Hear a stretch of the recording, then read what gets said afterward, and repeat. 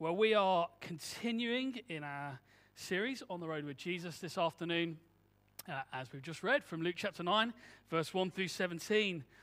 Now, these verses that we're going to read today fall into kind of three distinct chunks that build sequentially on one another to make kind of one overall point. And so, rather than any long introduction, we're going to get straight into it. We'll work through each section and see what it has to say and how it applies to us as we go. So from chapter 9, verse 1, we read this. And he, that's Jesus, just so we're all clear, called the 12 together and gave them power and authority over all demons and to cure diseases. And he sent them out to proclaim the kingdom of God and to heal. And he said to them, take nothing for your journey, no staff, nor bag, nor bread, nor money, and do not have two tunics. Whatever house you enter, stay there, and from there depart. And wherever they do not receive you, when you leave that town, shake off the dust from your feet as a testimony against them. And they departed and went through the villages, preaching the gospel and healing everywhere.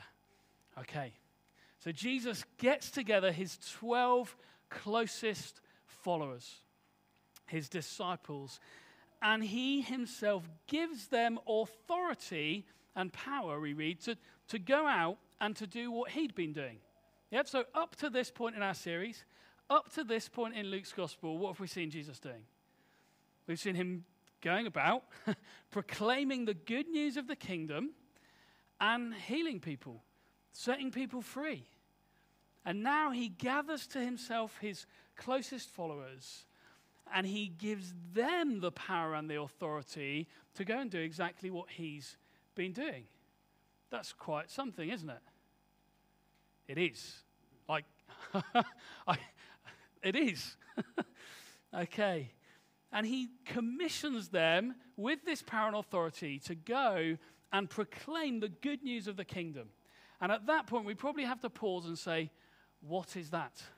What is the good news of the kingdom? Because that's not the kind of language you usually use, is it? I don't know about you, but that's not in our everyday way we speak. What are you doing today? I'm going to proclaim the good news of the kingdom. It's not the way we tend to think about things or speak about things. Well, to unpack that fully is a whole series in itself. It's a massive subject, but in essence, the kingdom and the good news of the kingdom is the good news about the rule and reign of God. The kingdom is where God's will is done perfectly, where people enjoy living as subjects of a heavenly king, and they enjoy the benefits of everything being in order, everything being in its right place, everything being as it should be under the rule of the king. The freedom Jesus gave them authority and power to bring, and the healings he gave them power to perform, these disciples, were supposed to be glimpses, like foretastes of what life in the kingdom would be like. So he told them to go and proclaim the good news of the kingdom, about living under the rule and reign of God. And then he empowered them and equipped them to go and give people snapshots, glimpses into what life in the kingdom would be like. Little foretastes of what it would be like. But the most significant thing about the kingdom that these disciples were to proclaim, actually, is who the king is. Jesus is the king. They went with signs and wonders, and we're going to talk about those more in a minute. Yes, they did, but they went to point people to Jesus. That's their primary objective. And anyone who wants to proclaim the kingdom of God, their first, primary, most important objective has to be to point people to Jesus as the king. And you know what? If you're a Christian today, then you've been sent just like they were to proclaim the good news of the kingdom, to point people to Jesus. Now, you may have noticed that the things he sent them to do sound pretty impressive. And the things we've already read about him doing were pretty impressive, right? And the truth is we can't pretend to experience power on the same level that Jesus demonstrated, or even his apostles, these 12 who he sent out, demonstrated and experienced. You just look through the Gospels and you will see that there is no other time throughout the history of the church when that level of authority and power has been demonstrated. We just think about the last few weeks, right? You get the dead man on the stretcher that Jesus just raised to life. The dead girl that we read about last week who Jesus just spoke and she was raised to life. The storm that was stilled simply at his word. We read elsewhere in the Gospels when Jesus is arrested in the garden, one of the soldiers' ears is cut off and Jesus just picks it up and sticks it back on. Like, healings were always complete. Diseases were banished just like that. Whole towns brought out their sick to Jesus, and every single one was healed. The miracles of Jesus' day haven't been matched since. They were in large part given to demonstrate his authority. They were given to declare who he was. We read in John chapter 2, the first of the miracles of Jesus recorded in the book of John. John says, this is the first of the signs through which he revealed his glory, and the disciples believed in him. Yet Jesus performed these signs to show people who he was, that they might believe in him, and to show them what life in the kingdom would be like. They were also given as parables or illustrations. We talked about this before, of what Jesus is able to do at a deeper level.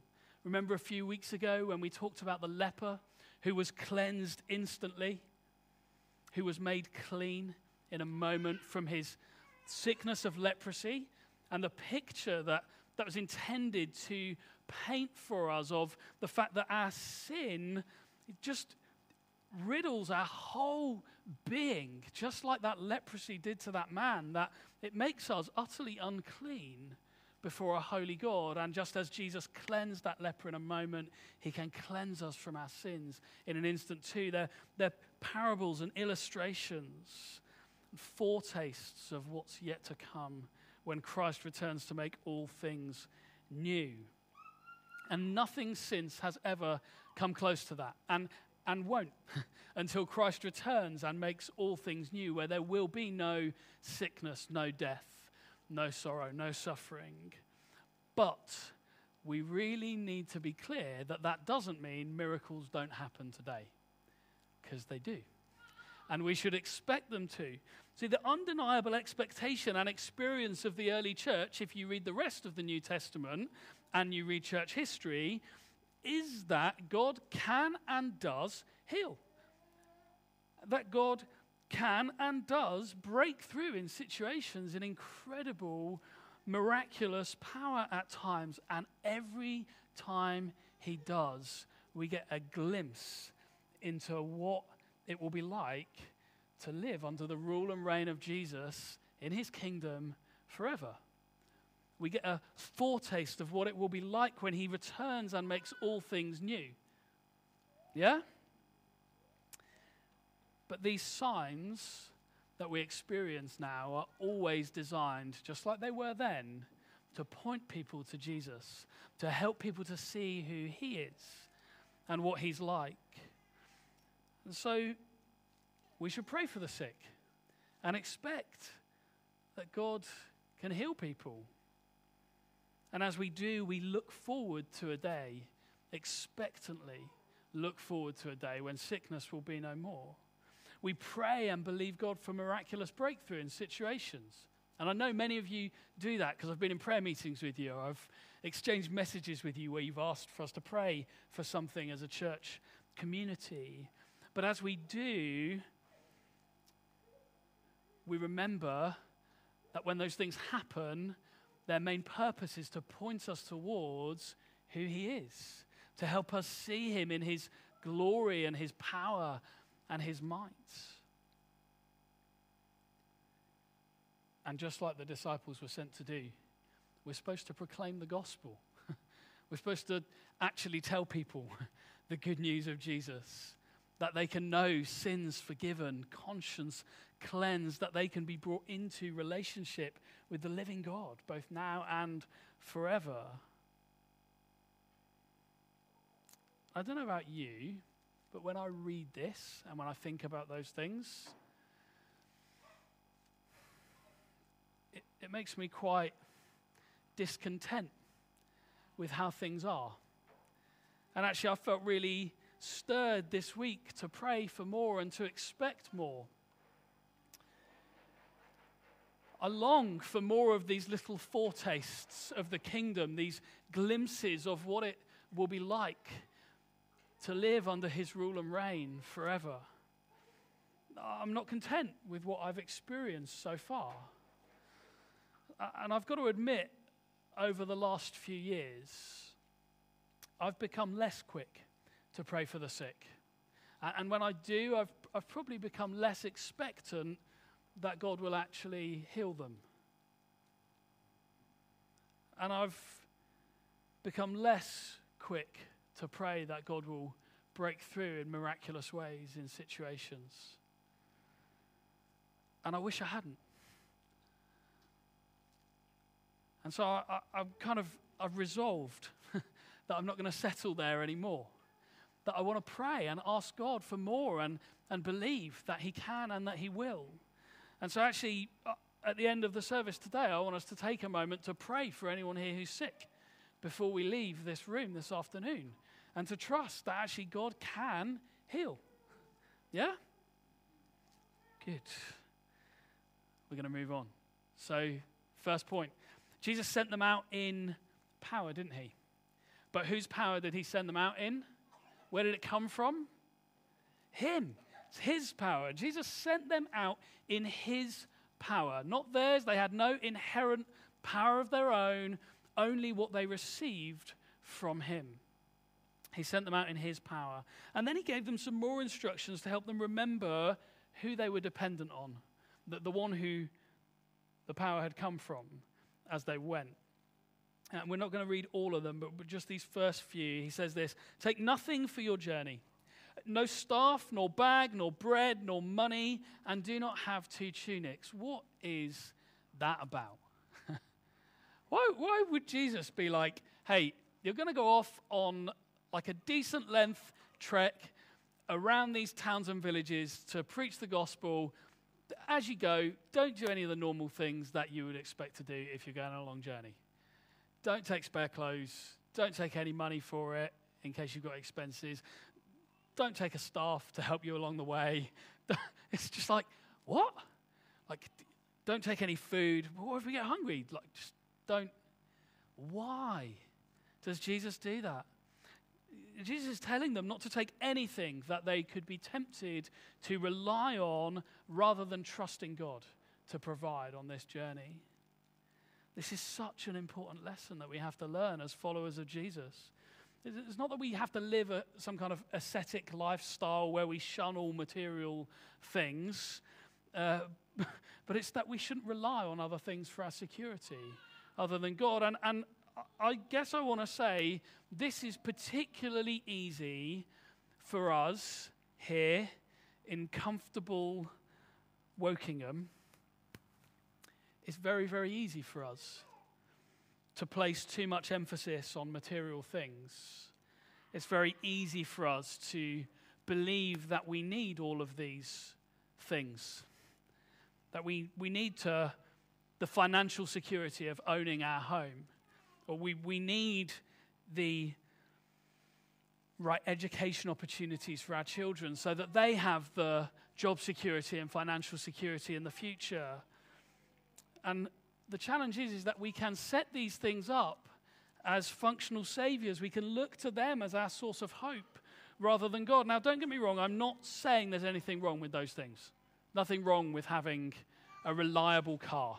There's nothing wrong with owning your own home or your children being in a good school. Please don't hear what I'm not saying. But if we ever get to a point where we believe about any of those things that we couldn't be without them, if we ever get to a point where we believe about any of those things that we couldn't be without them, then we're in trouble.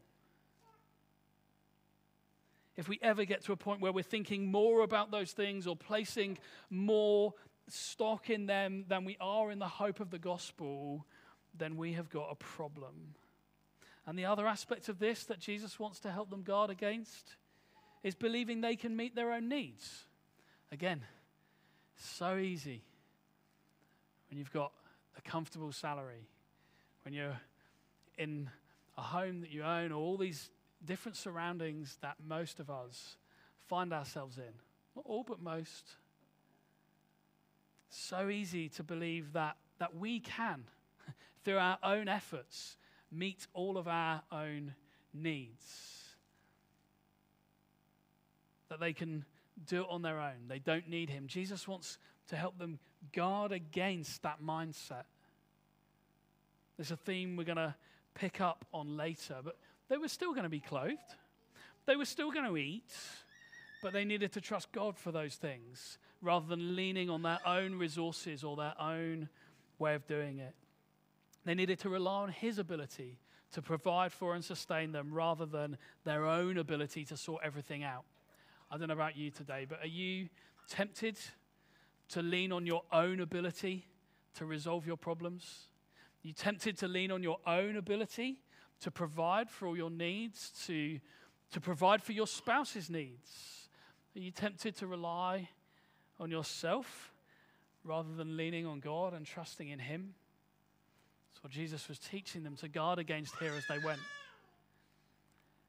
So we have this interesting balance as the disciples are sent by Jesus. See, they went in power, didn't they? And we read it and we're like, wow, they went and did all these amazing things. They went in power. But at the same time, they went in weakness. And that was deliberate. They went in his power. But they also went aware of and reminded by Jesus deliberately of their own weakness and their need of him. We've got to hold those two together. And as they went in power and weakness, they went, we read, preaching the gospel and healing everywhere. Guys, we've been sent the same way.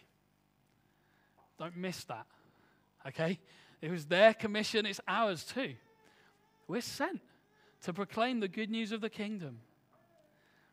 And what was the result of them going? This is the next section we're going to get onto now, and I love this. The result of them going was this. We read from verse 7. Now Herod, the tetrarch, heard about all that was happening. This is after these 12 being sent out. Heard about all that was happening, and he was perplexed. Because it was said by some that John had been raised from the dead, and by some that Elijah had appeared, and by others that one of the prophets of old had risen. Herod said, John I beheaded. But who is this about whom I hear such things? And he sought to see him. The result of these 12 disciples going out, relying on God's provision, preaching the gospel and displaying what life in the kingdom is like, was that Herod and the rest of Galilee, it seems, is going, who's Jesus? Like there's these 12 guys going around everywhere, healing people and proclaiming the good news of the kingdom and pointing towards Jesus, the Son of God. Who is he? And there's some confusion and speculation about who he is. But if this is the result of 12 disciples going out,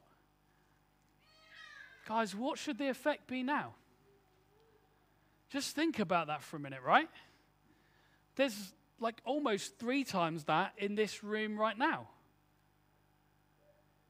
If this was the result, that the whole of Galilee is abuzz with the question, who is Jesus, as a result of 12 disciples going and proclaiming the kingdom of God, what should the result be now?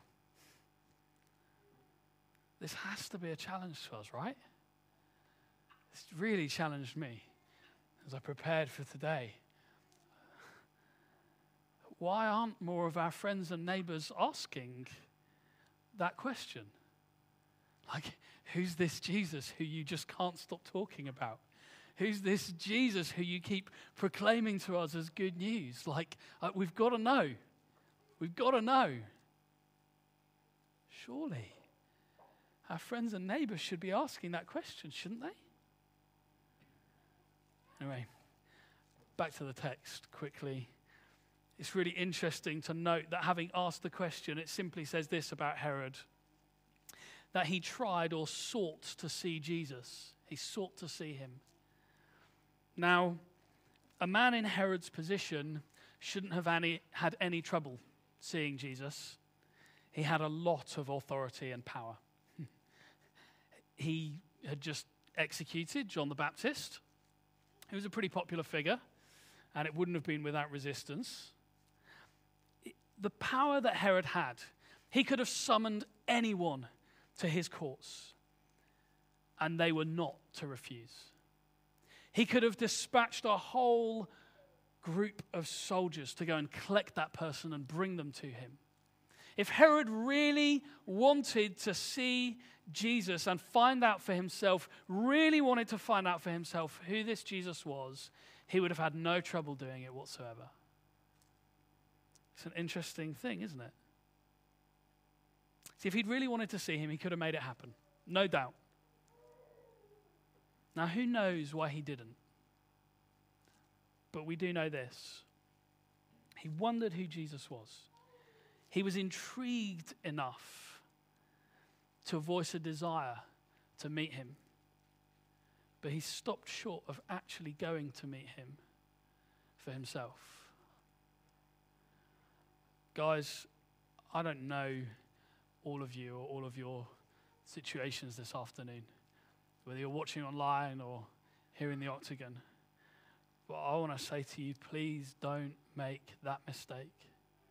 Don't settle for just inquiring about Jesus or being intrigued about him. See, there's no real doubt amongst historians that Jesus walked the earth as a real historical human figure. And the New Testament Gospels actually stand up incredibly well to scrutiny about their authenticity and reliability.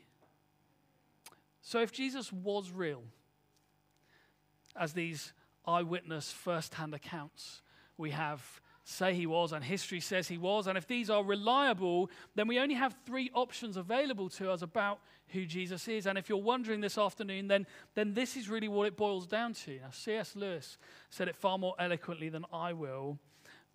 But essentially, when you read the claims that Jesus made about himself in the Bible, you have to conclude that he was either a complete madman, like just an utter lunatic who was completely deluded, who thought somehow for some reason that he was God, and really he deserves our pity more than our worship. Or you have to conclude that he was a bad man, he was thoroughly evil, and he was out to deceive people and dupe them into following him, and actually many of them giving their lives through following him. Or he was and is exactly who he said he was. God. God incarnate, God in human flesh, come to save us. Those are really the only three sensible, logical options when you boil it down. You can't conclude he was just a good moral teacher, because if he said the things he said, I'm sorry, and they weren't true, then he's either a lunatic or he's a liar. That's the way C.S. Lewis phrased it. See, Jesus is either of no consequence whatsoever. And maybe you're wondering, like Herod this afternoon, like, I need to find out. I want to tell you, Jesus is either of no consequence, because he was either a madman or a bad man, and he deserves to be just resigned to the annals of history and left there. Or Jesus is of absolute, ultimate importance. God in human flesh, come to forgive us, come to restore right relationship between God and man, and he deserves to be worshipped and obeyed as God and as Lord of all. Those are really the only options up to us. And so if you are in the same position as Herod this afternoon, you need to decide. I want to encourage you, please don't be like Herod. Please don't leave it at kind of being slightly inquisitive. Determined to find out for yourself. It's the most important question you could ever seek to answer. We're going to read on from verse 10. On their return from this journey they were sent out on, the apostles told him all that they had done. And he took them and withdrew apart to a town called Bethsaida. Now, Jesus wants a debrief with his disciples as they come back. They've been out touring around, proclaiming the good news of the kingdom, healing the sick, casting out demons, pointing people to Jesus. And they come back to him and they're telling him all about it. And he's like, guys, we're going on retreat. It's been an intense bit of time. We're going on retreat to just get some time together. That's what's happening here. But, we read from verse 11, when the crowds learned it, they followed him. And he welcomed them and spoke to them of the kingdom of God and cured those who needed healing. I just love this.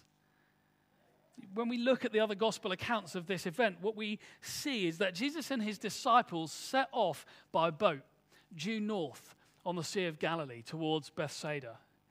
And the people see them go and they're like, we need to get close to Jesus again. And so they chase them along the shore by foot and meet them after the boats landed. And so the retreat that Jesus had planned for his disciples is cut short. And the people come to them. It seems no sooner have they arrived than these crowds come to him. And you've got to notice quickly here, right? The disciples have been out and about preaching and performing miracles. And I love this. The disciples, remember, we've read about, have been out and about performing miracles. And then this crowd of people pursue them up the shoreline to where they've sailed to, and who are they looking for? Who are the crowds looking for? You can tell me. Read it.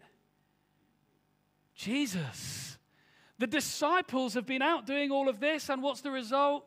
The crowds are looking for Jesus. They understand that it's not about the disciples, it's about him. The disciples may have proclaimed the good news, they may have performed miracles, but they don't deserve worship. The power isn't theirs, it's come from him. He's the one who deserves worship. He's the one who they're drawn to. He's the one. It's about Jesus. The object of mission is always to bring people to Jesus, not to us. We point to him as the Savior, not to ourselves. Guys, don't ever develop some kind of weird Savior complex where you think you're the answer to everyone else's problems. Point them to Jesus. He's the answer. The disciples clearly did a good job. These people heard about it. They pursued Jesus, not the disciples. And as the people come, how does Jesus respond? He gives, and he gives, and he gives again. He speaks to them about the kingdom. He proclaims good news, and he heals the sick who are brought to him. It's amazing, right? He was supposed to be on retreat with his disciples, but these people come to him, and he just gives. It's amazing, but it also sets up one of the most remarkable miracles and teaching moments of the Gospels. We read from verse 12, now the day began to wear away, and the 12 came and said to him, send the crowd away to go into the surrounding villages and countryside to find lodging and get provisions, for we're here in a desolate place. They'd been there a long time, Jesus teaching them and healing them, and the day's gone on. And when we read this, it's not very kind of well covered up by the disciples, is it? They're tired and they're fed up. Okay? They'd been out on this missionary journey. They were supposed to be on retreat with Jesus, and these people have come, spoiled that. Jesus has loved on those people all day, and now the disciples are like, look, we're tired, we're hungry, we ain't got anything, send them away, Jesus. Yeah? The disciples clock the time, and actually the way this is phrased, they speak really strongly to Jesus here. They instruct Jesus to do something. It's like for a moment in their grumpiness and their tiredness or something, they've forgotten their place. They've forgotten who they're speaking to. And they try and tell Jesus what to do. Just like hint, don't ever try telling Jesus what to do. It's a bad idea. That's not your place. He's Lord. You're not. They've also forgotten who they're with as they tell him what to do. See, they'd seen him do so much, hadn't they, by this point? He'd never failed them. He'd stilled the storm when they were in the boats. They'd watched him with their own eyes raise the dead. They'd seen him in seemingly hopeless situations come through in incredible ways. And yet here it seems the disciples just expect so little of him. Nothing. And they presume to instruct him. Jesus, send these people away. Instead of humbly coming to him and saying, Jesus, we know that you have all power or all authority. You can do, you can do stuff we couldn't even dare to imagine that could happen. Like we've seen you still storms. If it's your will, would you do something for these people? No, instead they come to him and say, send them away. We can be like this, can't we? I can be like this. Maybe it's just me. Lacking in faith, expecting little of him, thinking we know better. And Jesus' response is magnificent. I love this. This is where he loops back into the way he sent them out at the start. He says this in verse 13. He said to them, you give them something to eat. And now the actual kind of structure of the sentence is that he says, give them you to eat. The thrust of it is not cannibalism, by the way. He's not actually saying kind of chop off your arm and give it to them when he says give them you to eat. The thrust of it is that Jesus is commanding them to give of themselves to the people, to give out of their resource, to give out of what they are and what they have. It's like, have you got the power to do this? Come on. You do it, guys. See, Jesus' intention is to draw out their inability, but to remind them of his ability. The truth is that every moment is his grace, yeah? Every breath is his provision. You didn't earn the breath you're breathing now. It's a gift from God. It's his sustaining power allowing you to breathe. We don't bring anything to the table except that which he's already given to us. We're utterly, utterly reliant on him. We're very quick to forget that. And the disciples needed a reminder in this moment, as we often do. And what happens next is stunning. We read on. They said, they didn't really get the point, by the way, of what he was asking of them. And they just go, look, we have no more than 5 loaves and 2 fish. Unless we are to go out and buy food for all these people. And in one of the other accounts, one of the disciples actually kind of quotes a figure. He's like, we've worked it out. He's one of the tax collectors. He's worked it out. He's like, that's going to cost us loads of money. Are you really expecting us to do that? We just haven't got that. Earlier, you told us to go out without purses. And now you're saying, go and buy all these people food. It's not what Jesus is saying. We read on. For there were about 5,000 men, plus women and children is the inference. And he said to his disciples, make them sit down in groups of about 50 each. And they did so. He made them all sit down.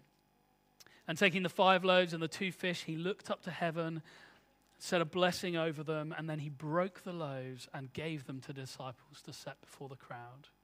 And they all ate and were satisfied. That word's really important. And what was left over was picked up. 12 basketfuls of broken pieces. The disciples recognized their lack. It's like we've got no more than 5 loaves and a couple of fish. But instead of Jesus just doing it, which he could have, couldn't he? I love this. It's beautiful. He involves them again. He invites them to join him in his mission, just as he invites us to join him in his mission now.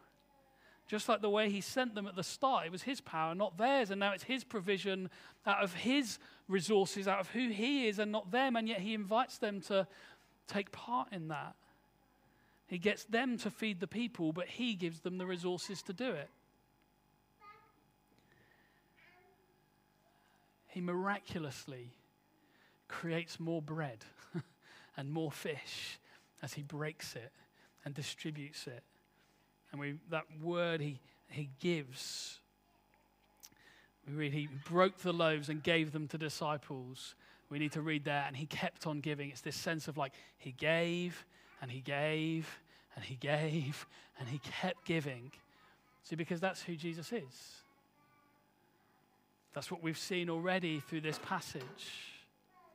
And it's how Jesus works. Herod and the rest of them were wondering who Jesus was, and here he answers them. Who else could create this way? Who else could make bread and fish in this way? Only Jesus. Only God could miraculously provide food like this. And what's more, this is a passage rich with symbolism which we just don't have time to get into all of now, but we're going to pick one thing. The most significant key thing in this is that the bread is a picture of Jesus. The bread of life. Bread from heaven. Bread that meets our deepest need. And as he broke the bread, it's this image of him broken for us. The bread of life broken for us at the cross.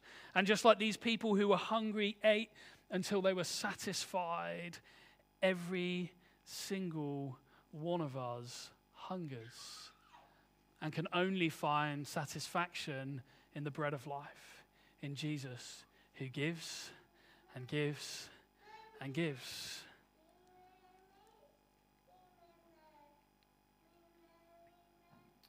The great news is that Jesus can feed our starving souls until we can't eat anymore. He has promised, as we read a few weeks back in Luke 6:21, and if you remember this, he said, those who hunger will be satisfied. Satisfied in him, yeah? In that remote place, everyone was hungry.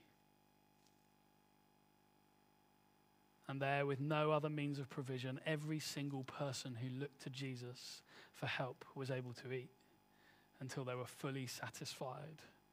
That's the hope for us. That's the hope for the world.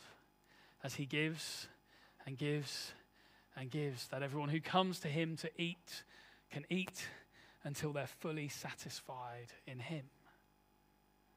I'm going to draw these threads together as we conclude now. So, like the disciples, we've been sent out to proclaim the good news of the kingdom. But it's beyond our ability to resource and meet the needs of those around us, isn't it? Like, it is. Okay? They need the bread of life that will truly satisfy them. They need Jesus, who gives and gives of himself to all who come. And amazingly, just as Jesus involved the disciples in this miracle, he involves us. We have a part to play. Just as the disciples distributed the bread to the people who were gathered that day, we are supposed to hold out the offer of life to those who we encounter. Just as they were sent in the power of the Spirit, we are sent in the power of the Spirit. We pray for people. We serve people. We seek to bring healing and wholeness wherever we can, but recognize all the time, we've got to recognize that in its ultimate sense, healing and wholeness can only truly be found in Christ. And so, like the disciples who pointed people to Jesus, we must at every turn, in every moment, point people to him. If we don't give them Christ, we sell them short. If we don't give them Christ, we sell them short. Guys, you've got to hear this. You've got to understand this. We have to get this right into us as a church. We've got to understand this. See, we should care deeply about issues of justice. We should. We should mourn with those who mourn. Grieve with those who grieve. We should care deeply about those things in our society. We should care deeply about meeting the needs of the poor and marginalized in our society. We should pray for the sick and seek to bring healing however we can, wherever we can. We must do those things. They're not optional extras. In fact, actually, if we fail to do those things, we just reveal that we haven't understood the gospel in the first place. It's not just like an optional bolt-on. We've got to do it. But we've also got to remember that those things in and of themselves are not the whole picture.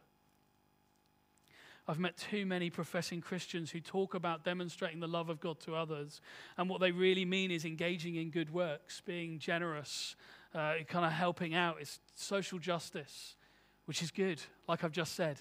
It's necessary, but it's not everything. I've met so many professing Christians who emphasize on that and emphasize on that and emphasize on that, and they fail to share the fullest expression of God's love in the person and work of Jesus Christ. See, Jesus came to reconcile us to God. That's the whole point. That's the most important bit of the good news of the kingdom. We mustn't ever lose it. It's the bit on which everything else stands and falls. Because in the end, there will be no healing or wholeness for those outside of Christ. That's the truth of it. For those who do not hope in him, eventually there is no hope. For those who do not find satisfaction in him, eventually there is no satisfaction. And so yes, we want to pray for miracles and believe that God will break in and heal people. Yes, let's cry out to God for healings and believe that he will. Let's strive as a community to serve those around us. Yeah? Let's strive to see mercy and justice roll down like rivers in this nation and in the nations of the world. That's part of our call. That's part of what it means to bring the kingdom of God. But in all of it, let us never, ever forget to proclaim the gospel, pointing people to Jesus as the only one in whom they might be saved. We're going to conclude now and sing one final song, but just before we do, I want to invite us all to respond together to this. We're going to take a minute just in silence, and I want you to consider these things. I want you to consider where this, because there's a lot here, where this roots for you today. I want to ask, have you begun to expect too little of Jesus? Just consider it for yourself. Maybe you've forgotten that you've been sent with power to proclaim the kingdom of God.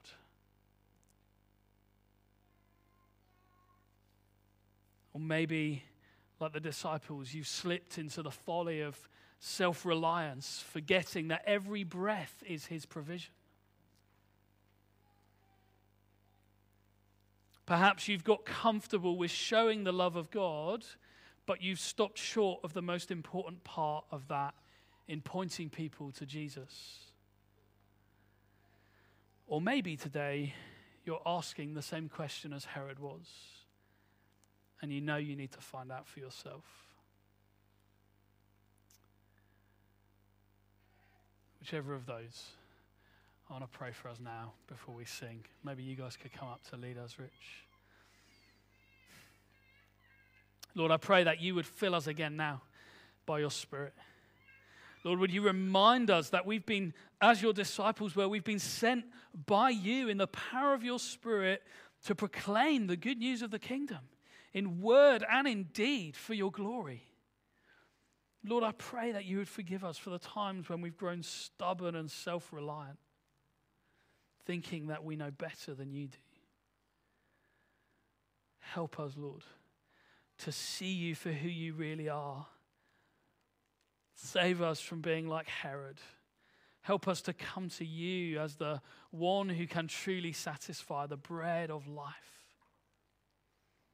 And send us out again this week that we might point others to you for your glory. Jesus, we ask it in your name. Amen.